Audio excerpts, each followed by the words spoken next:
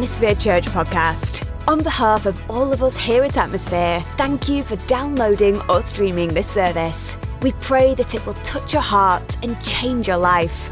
In addition to bringing you today's service, we want to make ourselves available to you in any way we can. If you need prayer or just someone to talk with, please send us an email to info@atmosphere.church. Someone from our team will be sure to connect with you. We have already prayed for you that today's message would speak directly to your heart and empower you to live the life God has called you to live. Enjoy the message.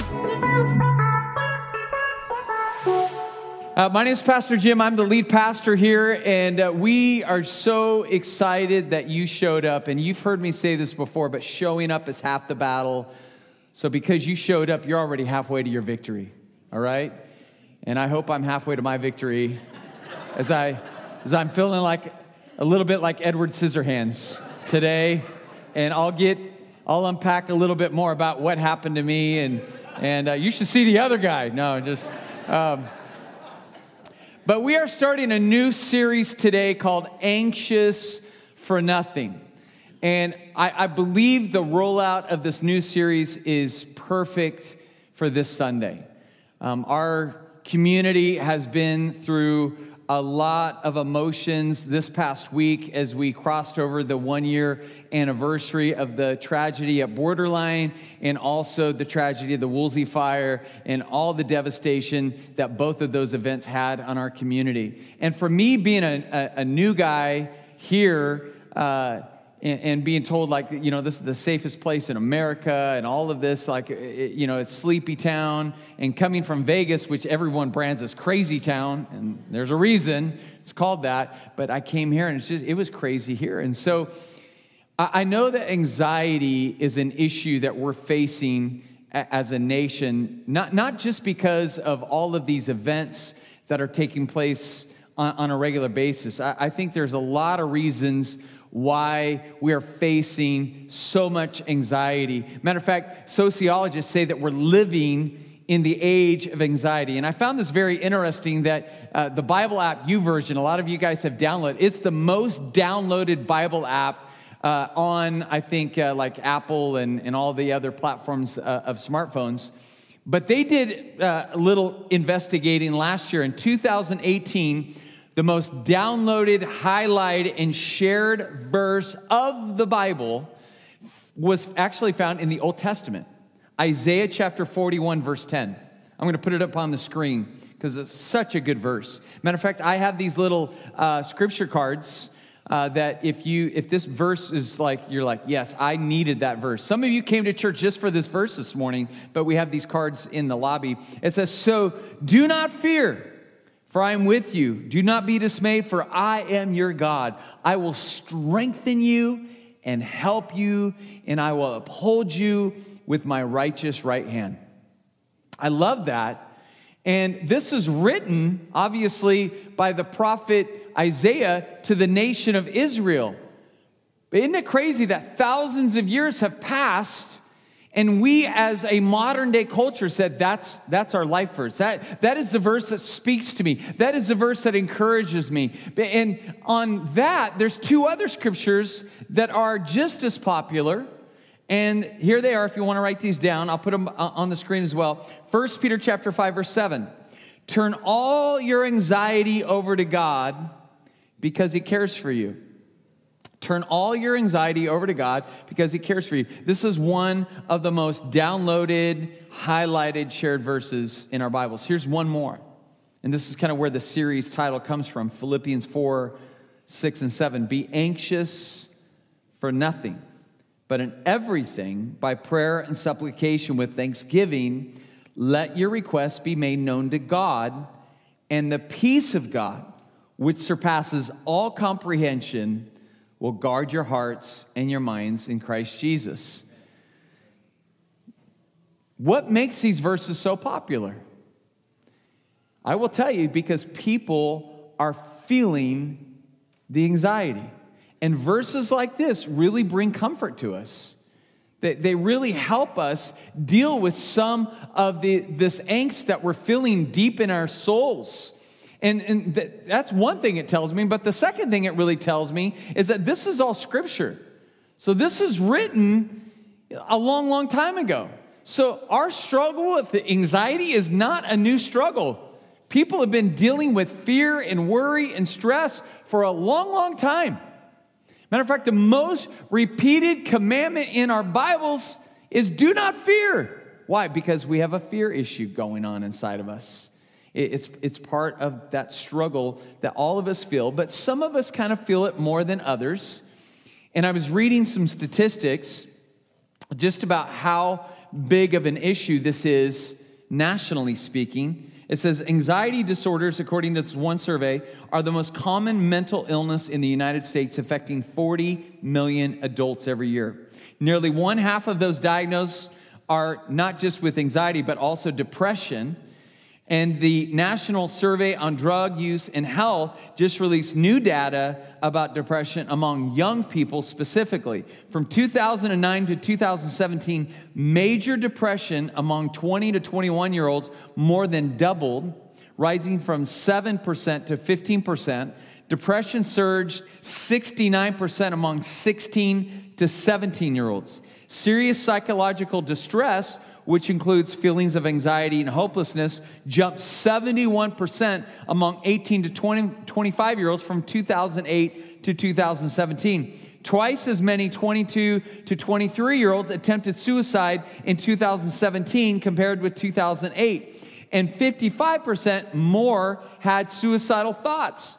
The increases were more pronounced among girls and young women. And by 2017, 1 out of 5 12 to 17-year-old girls had experienced major depression in the previous year. Now, this is a statistic that really blew my mind. 1 in 8 Americans over 12 years old take antidepressant medication every day.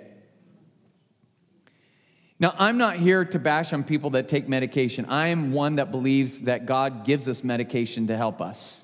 So just know, if you don't know who I am or you don't know our church, I'm not one of these that go home and throw the medications away. I do believe that God uses that very often. But what I see here is more than just a medication issue. That there's a lot going on with our culture, and I believe we need to address this, because this isn't just stuff happening to people that don't follow Jesus. This stuff is happening to people that follow Jesus. Probably, I would say the number one prayer request that I pray for people about are people that are struggling with anxiety. So even godly people can get hit with this in a way that they just feel it's paralyzing and taking over their life.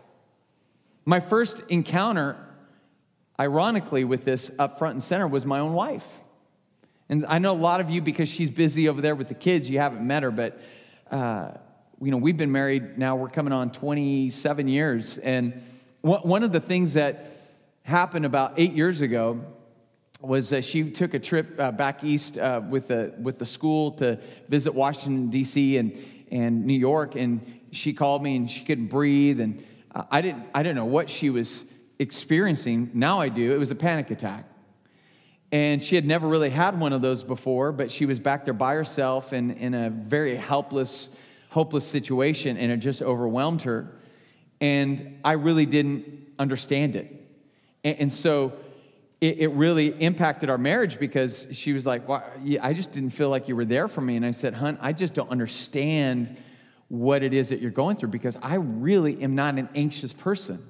I'm a really just easygoing guy. It's like, hey, Sarah, whatever will be. You know, that's kind of the way I roll. So I just put a Doris Day song in your heads. Hey, Sarah. All right. But I was really not very empathetic or even sympathetic to my wife until I read a book. And we were coming home from one of our Africa mission trips, and I read this book that a counselor friend of mine recommended called The Anxiety Cure. And it's written by a psychiatrist that also happens to be a follower of Jesus. And so he came at it on a scientific front, but also on a spiritual front. It's called The Anxiety Cure. I had 10 books, first service, and they're all gone. So it pays to wake up early, I guess. I don't know. I will post the name of the book later. But I read it on the airplane trip coming home.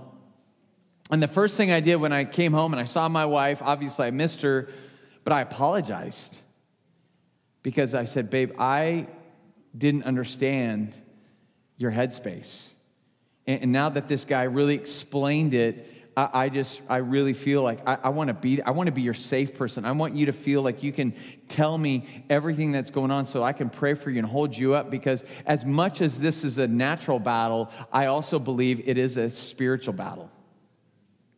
And a lot of people that are gripped with this get paralyzed in it and just they feel it taking over their life. And just me telling her that gave her that much more peace. Like, I have somebody that I can talk about this with. Well, let me fast forward to October 2nd, 2017, because the easygoing que sera guy was faced with an issue in the church that I was leading that I've never faced before as a community leader. I was leading our Las Vegas church. The shooting had just happened on October 1st, and we would frequent concerts in Vegas all the time. You have to understand, when you live in Vegas, because there's so many shows, you always know somebody that has extra tickets and they're looking to fill the audience. And so we have been invited to all kinds of shows. I think I've been to every show on the Strip. Well, let me just say, most shows that a pastor can attend, all right? There's some other shows you're like, really? You went to that one? No, I didn't go that one. But for all intents and purposes, I probably would have been at that concert, or my daughters would have. They've been to a lot of shows there. And so when the news came on that night, I was actually speaking in Bakersfield that Sunday. And so when the news came on, we were in Bakersfield, and I didn't know how severe the shooting was. And when I went to bed finally about 2 o'clock, they said there were some victims, but no real news was being released. And I knocked out, and I woke up about 7 with my wife waking me up, and she's crying. And she says, Jim, 58 people lost their lives. And over 500 people are injured, and they're scattered throughout all the hospitals in Las Vegas. So I immediately just jumped up and kicked on, this mode of like, well, we got to help. We got to turn our church into a refuge center. We found out Mandalay Bay had kind of become a crime scene, and so nobody was being, released back into their hotel. So our church, which is not far off the Strip, became like a place where everyone can kind of go to and just kind of hang out and wait for family and friends to kind of gather, figure out what's happening. It was just pure chaos. And Vegas is crazy enough as it is, but that was a day I will never forget. It was just pure chaos. And as the hours are going by in the morning, we're finding out more and more people in our church that were impacted, from people that worked at Mandalay Bay that were on shift to people that were a part of our church that were at the concert. And then I got the horrible news that one of our families actually lost their 20-year-old daughter in the shooting. And they told me that they were stationed at a hotel right down from Mandalay Bay. And so I went there after I got that news, and I got there 20 minutes after they had confirmation that Bailey, their daughter, had died. And so here the family was grieving, and I didn't know at this time, but the mom was actually standing literally next to her, shoulder to shoulder, at the concert, and she watched her daughter get shot 4 times. And then she got dragged away in the chaos and was left to not know exactly how her daughter was going to get out, or if she was going to get out. So I'm dealing with that family, and then that night we had a prayer vigil, and we were like, let's come together, let's worship, because that's what we know what to do, and then we're going to find healing in this tragedy. And so we came together. I invited the Schweitzer family. I didn't think they would come, but as we're getting ready to start, the whole family and all of their friends that drove in from out of town, they were all there, and they came, and they were sitting in the front row. And I had to stand up on that stage, and I had to comfort loss and evil like I've never had to do as a pastor. And we did it. We prayed together. It was a beautiful night. And then I went home. And then days after that, just visiting people in the hospital rooms, You would go to the hospital room to visit one person, but you would end up visiting 10 different people, strangers that were just there that didn't live in Vegas, didn't have family there, but, were riddled with bullet holes. And it just wrecked me. To be honest with you, I wasn't there at the concert, but something inside me broke. And I wasn't sleeping at night. And I told my wife, I said, man, I'm not sleeping. I don't know what's going on. And she looked at me and she said, you have anxiety. I go, but I wasn't there. I mean, I'm not anxious. She goes, I'm telling you, that's why you're not sleeping. And as I reread that book, I had all the classic symptoms. So even godly people can get hit with this so hard that you feel as if it's taken over your life. It was taking over my life. I got on medication. I got a prescription for Xanax so I could go to sleep because I wasn't sleeping at night. And I hope you're gracious enough not to judge me because I do believe in medications and I needed it. And it allowed me to reset and recalibrate until God could really dig deep inside it and heal me of some of these wounds. But I'm not alone in my struggle because there's a man named Elijah in the Bible. And Elijah was probably, in the Old Testament, he was like one of the most powerful dudes that we read about. I mean, Moses was a pretty powerful guy, and Moses was very connected with God. But I would say right next to Moses was Elijah. He was a prophet of God. He had a connection with God that was so tight, like God would just whisper secrets of kings to him. And like he had this direct pipeline to God. And even though he was this man of God, he got hit with anxiety. And it came right after he had this amazing, miraculous, successful ministry experience. And we read about this in 1 Kings chapter 18 and 19. If you have your Bibles or your Bible app, you can get it out and turn open or click on 1 Kings chapter 18 and 19. And let me give you the backstory. There was a lot of sin going on in Israel. They were moving away from the God of Israel to the gods of the Canaanites. And one of the gods of the Canaanites was Baal. And Ahab and Jezebel were the king and queen of Israel. And they were really off course, and they were moving far from God. And they were bringing all of these evil practices into Israel. And Elijah was being charged by God to correct them before they went too far off path. And Jezebel in the Bible goes down as the most evil queen that ever was a part of the nation. She was a wicked, wicked lady. She was so wicked, her name is mentioned in the book of Revelation. Saying there's a spirit of Jezebel that is real and is wicked, and you don't want any part of this thing. And so Jezebel is bringing up these prophets, and they're taking over the land. And Elijah's like, this is so dumb. You guys are missing God. And so he called for a God showdown on the mountain. And so they were going to try to worship Baal, and Elijah was going to worship God, the God of Israel. And so they had this like holy showdown of whose God was going to show up. And of course, in chapter 18, we read that God came on scene and brought fire from heaven and consumed the altar. I mean, it was like revival. And it hadn't rained on the land because Elijah said, until you guys repent, there's going to be no rain in this whole land. And so when this revival started happening and when these prophets were killed and the nation was kind of purging themselves of this worship of Baal, there was this awakening that Elijah was experiencing. He's like, wow, man, we're returning back to God. He's excited.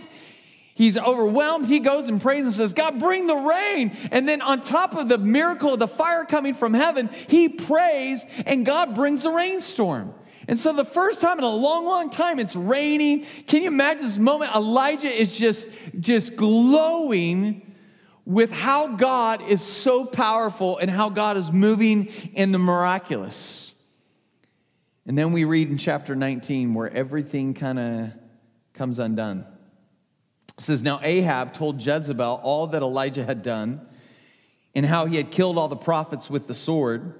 Then Jezebel sent a messenger to Elijah saying, So may the gods do to me and even more if I do not make your life as the life of one of them by tomorrow about this time. And he was afraid. And he arose and ran for his life and came to Beersheba, which belongs to Judah, and left a servant there. But he himself went a day's journey into the wilderness and came and sat down under a juniper tree. And he requested for himself that he might die and said, "It is enough now, O Lord, take my life, for I am not better than my fathers." Classic case of anxiety that turns into depression. And so here he went from this high point to this low point. And what I've discovered in ministry is very often after a successful movement of God comes a horrendous attack of the devil. I've seen this so many times in the history of my ministry. That this huge movement happens and then there's attack, almost trying to get us out of the momentum that God has in our lives. But Elijah was in a very, very bad place, which tells me something else. The best of men are men at best. So you may be a super saint in here this morning, but I'm telling you right now that there are things in you that are vulnerable to anxiety, fear, and depression. Don't ever trick yourself to think that you're above that. I did. I thought I was above that. I thought, I'll pray for my wife, but I'm good. No.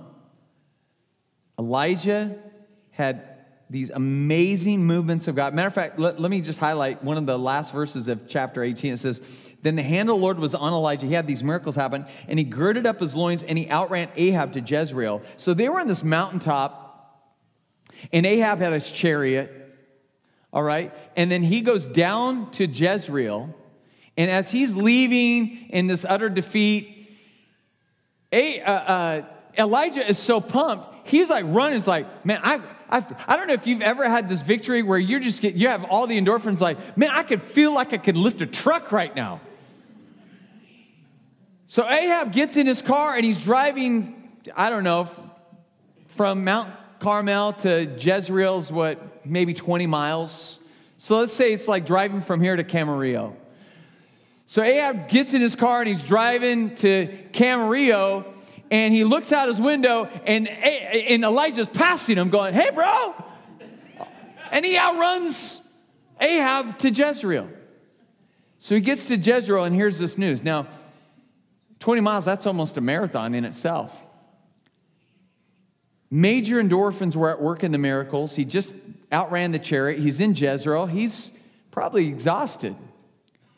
He's depleted. And then he gets this news, and then it says he runs to Beersheba. Beersheba is like 100 miles. So, I mean, just thinking about him outrunning the chariot to Jezreel makes me tired. But then he ran another 100 miles. That's like running from here to Bakersfield, almost. It's about 100 miles. So he gets to Bakersfield or Beersheba, and he's like, I just want to die. He was fully depleted. And the anxiety turned into depression. I want to unpack this over the next couple of weeks because I see three main factors in Elijah's life that I see so often in my own life that are contributors to the anxiety that wants to ruin our lives. And you might want to write these down. I'll put them on the screen for you. But here's the first one, exhaustion. The second one is isolation. And the third one is distortion. So we're gonna be looking at this story for 3 weeks and looking at these different factors. And today we want to highlight the exhaustion factor. Because I know as I speak this message this morning that there are some of you that you relate to that. Anybody wake up tired today? You just got better like, I just want to go back to bed. Of course you guys are. You're the 11 o'clock service. You did go back to bed.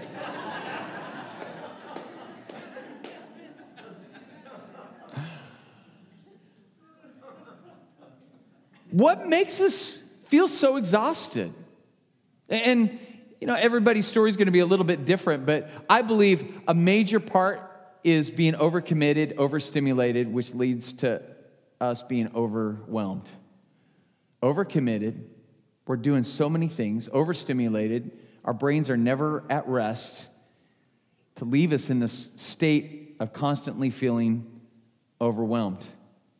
The jury's still out about what is causing us as a culture to feel so tired, to feel so drained. But one thing is really standing out in a lot of new studies. It's this thing right here. I don't know if you remember some of the stats that I was reading, but a lot of these increases in anxiety and depression corresponded with the invention of the iPhone. 2007, I was in line at the Apple store. I was the guy. I didn't sleep overnight, but I was in line. I wanted that. I was one of the only guys that had a Palm Pilot. Remember Palm Pilots?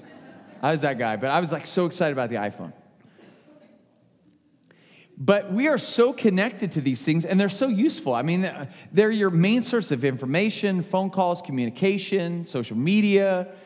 I mean, it's constant. But check this one study out I was reading this week. Young adults who spend more than 20 hours of leisure time per week on digital devices were 53% more likely to have anxiety than young adults who spent fewer than 5 hours a week on digital devices. There's a connection. I want us to do an experiment. Are you open? You open to doing this in church? Can you play along with me? All right, get your phones out, all right? Now, I can only speak to iPhone owners. If you have an Android or a Galaxy, you're on your own, all right? But I'm still praying for you to have a heavenly revelation. Sean Sinclair, all right? But it's interesting. I have a slide. In one of the recent updates on the iPhones, they included a new app called Screen Time. So you may not even know this is on your phone, but your phone is tracking how often you're using it. So I want to walk you through this because some of you don't even realize how often you're on your phones. So go to your home screen and then click on Settings. It's a little icon that have these gears that's gray in color. And then you're going to open up to that screen on the left. And if you go down right under Do Not Disturb, there is a setting that says Screen Time. So click on that, and then you're going to read, it's going to say Daily Average, and then it says See All Activity. So click on See All Activity, and then you could look at it per week or per day. I'm going to look at just mine per week here, and I'm going to read last week because it reset today. So there's a little button that you can actually go to last week and check on your patterns for last week. Now, it will tell you, the first line there will say last week's average. So this is how long you're actually on your phone for a variety of various uses. It'll tell you how long. Now, I am embarrassed to admit to you how long I've been on my phone, to be honest with you. But I'm going to tell you, just to use myself as an example. I was on my phone, on average, each day last week, 5 hours and 32 minutes.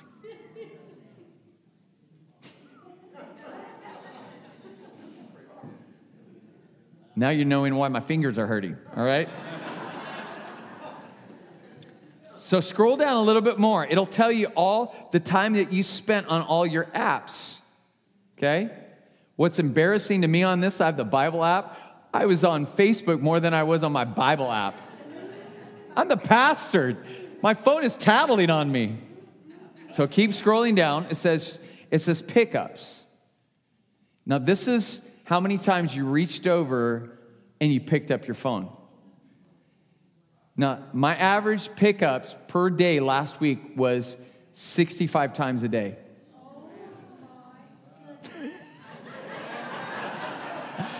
God, pray for me, Marianne. This is confessions of a pastor right now. And now here's notifications. If you could keep scrolling down, notifications.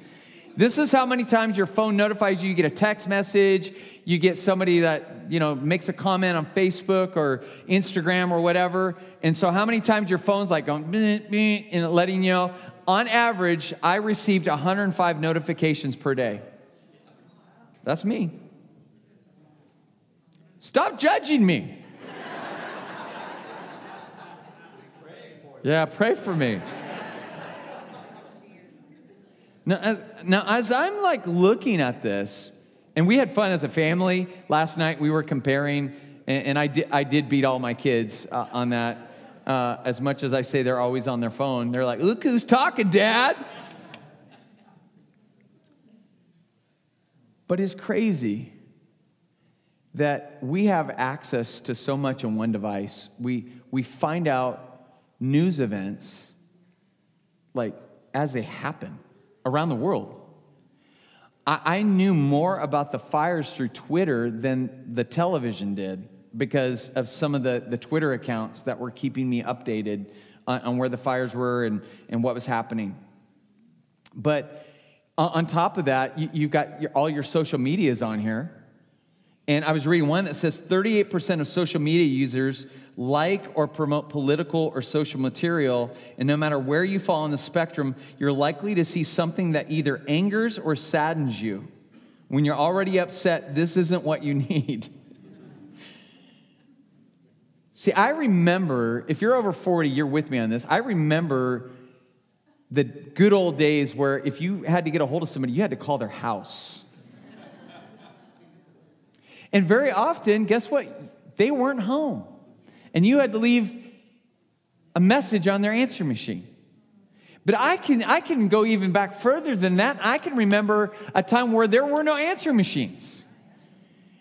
There was no call waiting. I mean, you called somebody, they were on the phone, you had a busy signal. We drove our parents crazy as teenagers because our phone was always busy. But what'd you do? You just had to wait. You had to try them back later. But nowadays, people have the expectation that they can get a hold of you at any time, at any moment. And a lot of us are living under the snaps of every person's fingers. A text message comes in, an email notification happens, we got to respond, we got to text back, we got to call, we got to answer. It's crazy how much this phone is dictating our lives, and it's no wonder why all of this stuff is exponentially growing at the same time that the phones came into existence. And it's no wonder why we're exhausted. I mean, I wake up and I look over and I already have notifications, and God bless you guys that wake up at 5 in the morning and start texting, and that's what I'm like, I miss Las Vegas where people slept in there. This town, you guys wake up early. But then it was interesting, in the 2000s, we had the invention of energy drinks. And I remember, like, in Mountain Dew was like, hey, you drink a Mountain Dew, it's like, yeah, you're good, or how many remember Jolt Cola? Jolt? But now that's nothing. We got the Red Bulls, we got I didn't even know what this guy was. He just looked cool. Reign! They just look macho. They just look like, rock star, monster, bang. And these came on scene when everybody was feeling exhausted, and everyone thought, well, we're feeling drained, so we just need to energize ourselves more to kind of offset how tired we feel. And reality is, they are now connecting the dots to anxiety disorders to energy drinks. There was one young man in Bakersfield I was ministering to. He's 24 years old, and he was diagnosed with an anxiety disorder. And I said, when did you kind of start feeling and experiencing anxiety? He says, I don't know, but it was sometime in high school. And I just happened to kind of start doing the math on the energy drinks. I go, by chance, do you drink energy drinks? He says, yeah. I go, that's interesting. So they're doing studies right now connecting energy drinks to anxiety. He said, matter of fact, he says, I started drinking energy drinks in junior high. He says, I was drinking 5 Red Bulls a day as a middle schooler.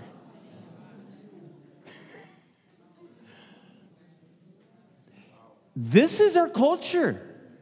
We're feeling tired, so we're just gonna caffeinate ourselves, and we'll kind of stimulate ourselves, and that's actually making things even worse. So instead of kind of ramping ourselves up for the exhaustion, I believe God's remedy is to actually slow ourselves down. And I watched the Today Show a couple weeks ago, and I was like, wow, isn't it crazy that mainstream media is paying attention to this epidemic and realizing that something needs to change drastically in our culture, because we're on a trajectory that is very, very scary right now with this anxiety and depression. And check out what they did on this feature and how they talked about it. Go ahead and check it out. We live in a fast-paced world and the speed accelerating. As consumers, we expect a business model that delivers instantly, meaning we can have almost anything in the world faster than ever. And social media has sped up how quickly your images and videos reach the masses. We are even redefining human speed itself. Just recently, a Kenyan runner completed the fastest marathon ever. The world record holder, 2:01:40. But will all this speed lead to a collision? Each year, half the car crashes in the U.S. are caused by aggressive drivers, mostly as a result of speeding. And studies show multitasking leads to as much as a 40% drop in productivity. In fact, only 2.5% of the population actually processes tasks simultaneously, and those who attempt make up to 50% more errors. The result, burnout, which has recently become an officially diagnosable condition. Characterized by exhaustion, negative feelings, and reduced effectiveness, the term, which once referred only to the workplace, is now spilling over into family life. Parental burnout can have serious consequences on parents and kids, which is why there's now an entire movement devoted to slowing things down. Carl Honore is the author of In Praise of Slowness and is leading the slow movement at a perfect pace. Slow, it's a mindset, really. It's about quality over quantity. It's about being present in the moment. Ultimately, it's about doing everything not as fast as possible, but as well as possible. This includes slowing down in all aspects of life: food, travel, fashion, and education. For Carl, this slower life represents a more balanced one. I was racing through my life instead of actually living it. These days, when I need to be fast, I can be as fast as anyone needs to be, but I also have other gears, and that allows me to live, think, eat, just do everything better and enjoy my life more. In a society where busy has become a status symbol, perhaps we all need a reminder to take the slow and steady path. In the moment, we feel like we have to say yes to everything. 2-3 weeks later, when we look back at the things we felt we could not possibly say no to, we realize that we've forgotten them. They weren't really that important. And sometimes taking that bigger view, that longer perspective, allows us to prioritize. I tell you, rushing around being busy, there's a lot of negative things that happen, like injuring yourself. Let me tell you, this happened at the Big Daddy Weave concert of a pastor trying to play a roadie, which, by the way, I've discovered that, I'm not going to do that anymore. But these young guys were loading the truck so fast that they actually took a truss, and I was like one of the only taller guys there, and I put a truss up, and one of the guys on the crew slammed another truss right into my thumb while my thumb was still there and crushed all the upper bone of my thumb. And so I was in the studio getting ready for the young adults group on Tuesday, and I was opening a box, overcompensating with only having one hand with a pair of scissors in this hand, and I went to open a box, and my index finger got trapped in the scissors, and I completely filleted off my whole fingertip. So yes, I'm accident prone. So I was just sitting there, and I'm bleeding. I can't stop bleeding. Tara rushes me. I was at the ER twice within 24 hours. The second time, they're like, "You again?" I go, "Yes. We have to stop meeting like this." But it's hurting us. And this remedy of slowing down isn't a new idea. Jesus preached this constantly when he was here.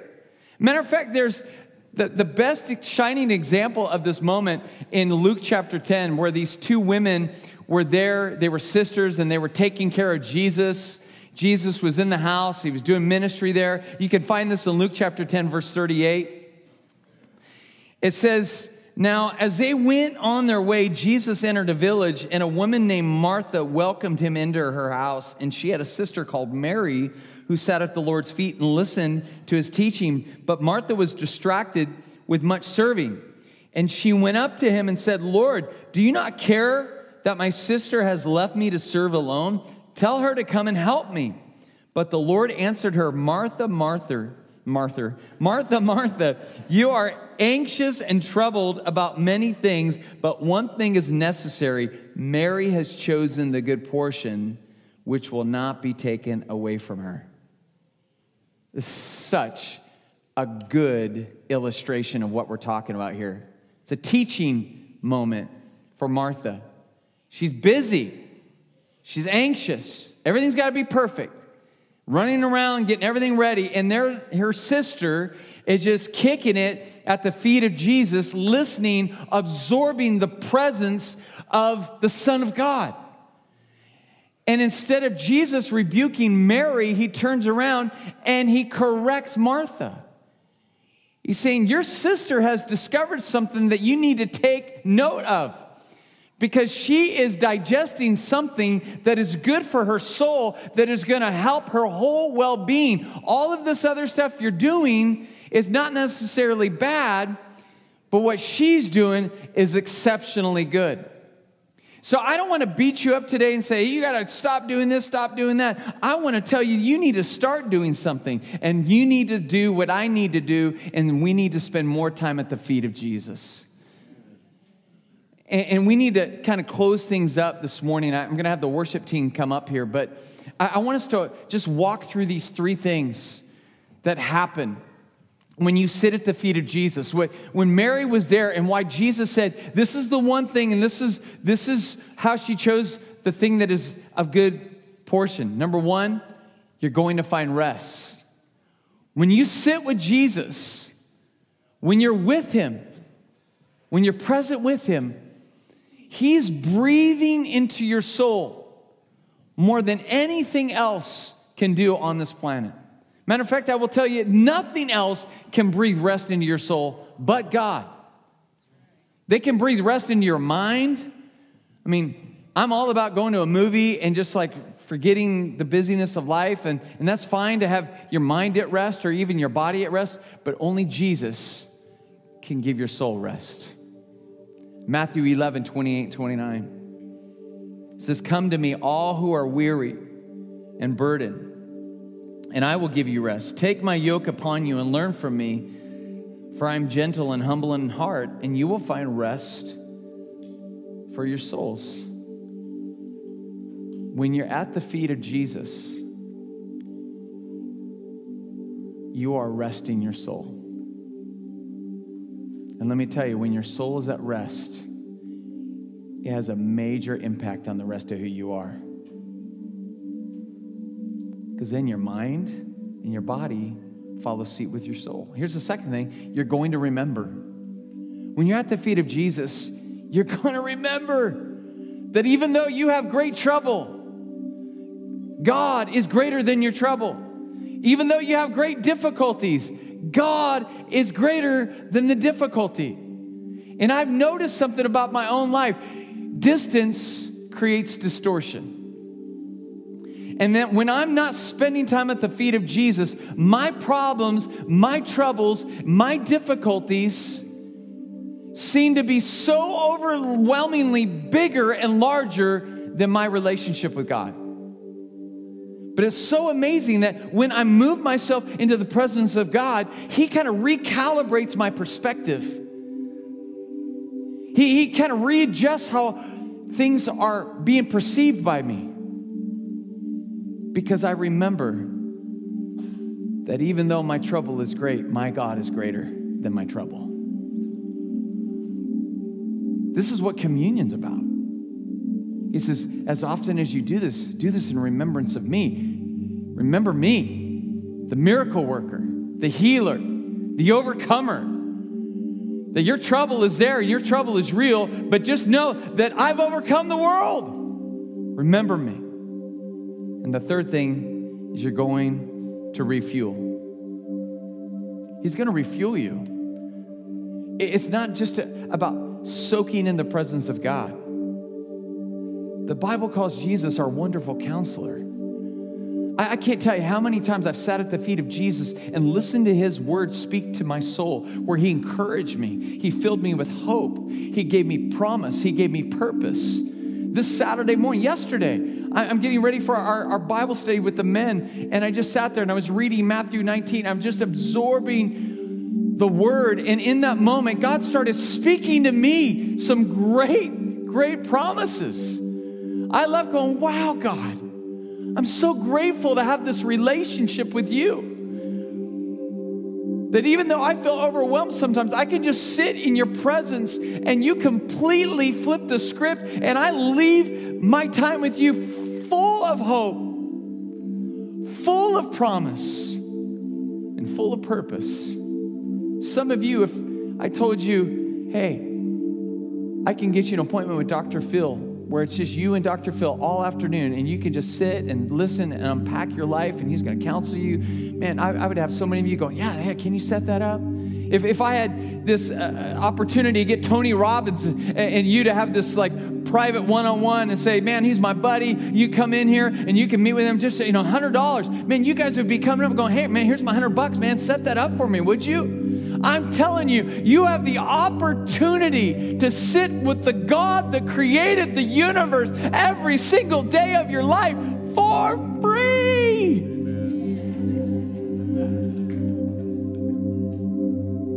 And whereas Dr. Phil and Tony Robbins may be able to help you, God has the ability to change you. And that, my friends, is why God brought us to the Conejo Valley to start Atmosphere Church. And he told me lives are going to be changed.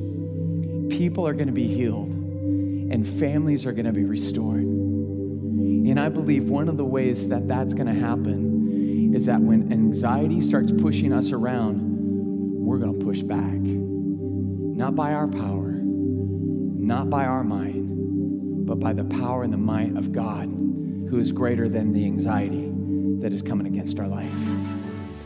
Thank you for tuning in today to another great message from Atmosphere Church.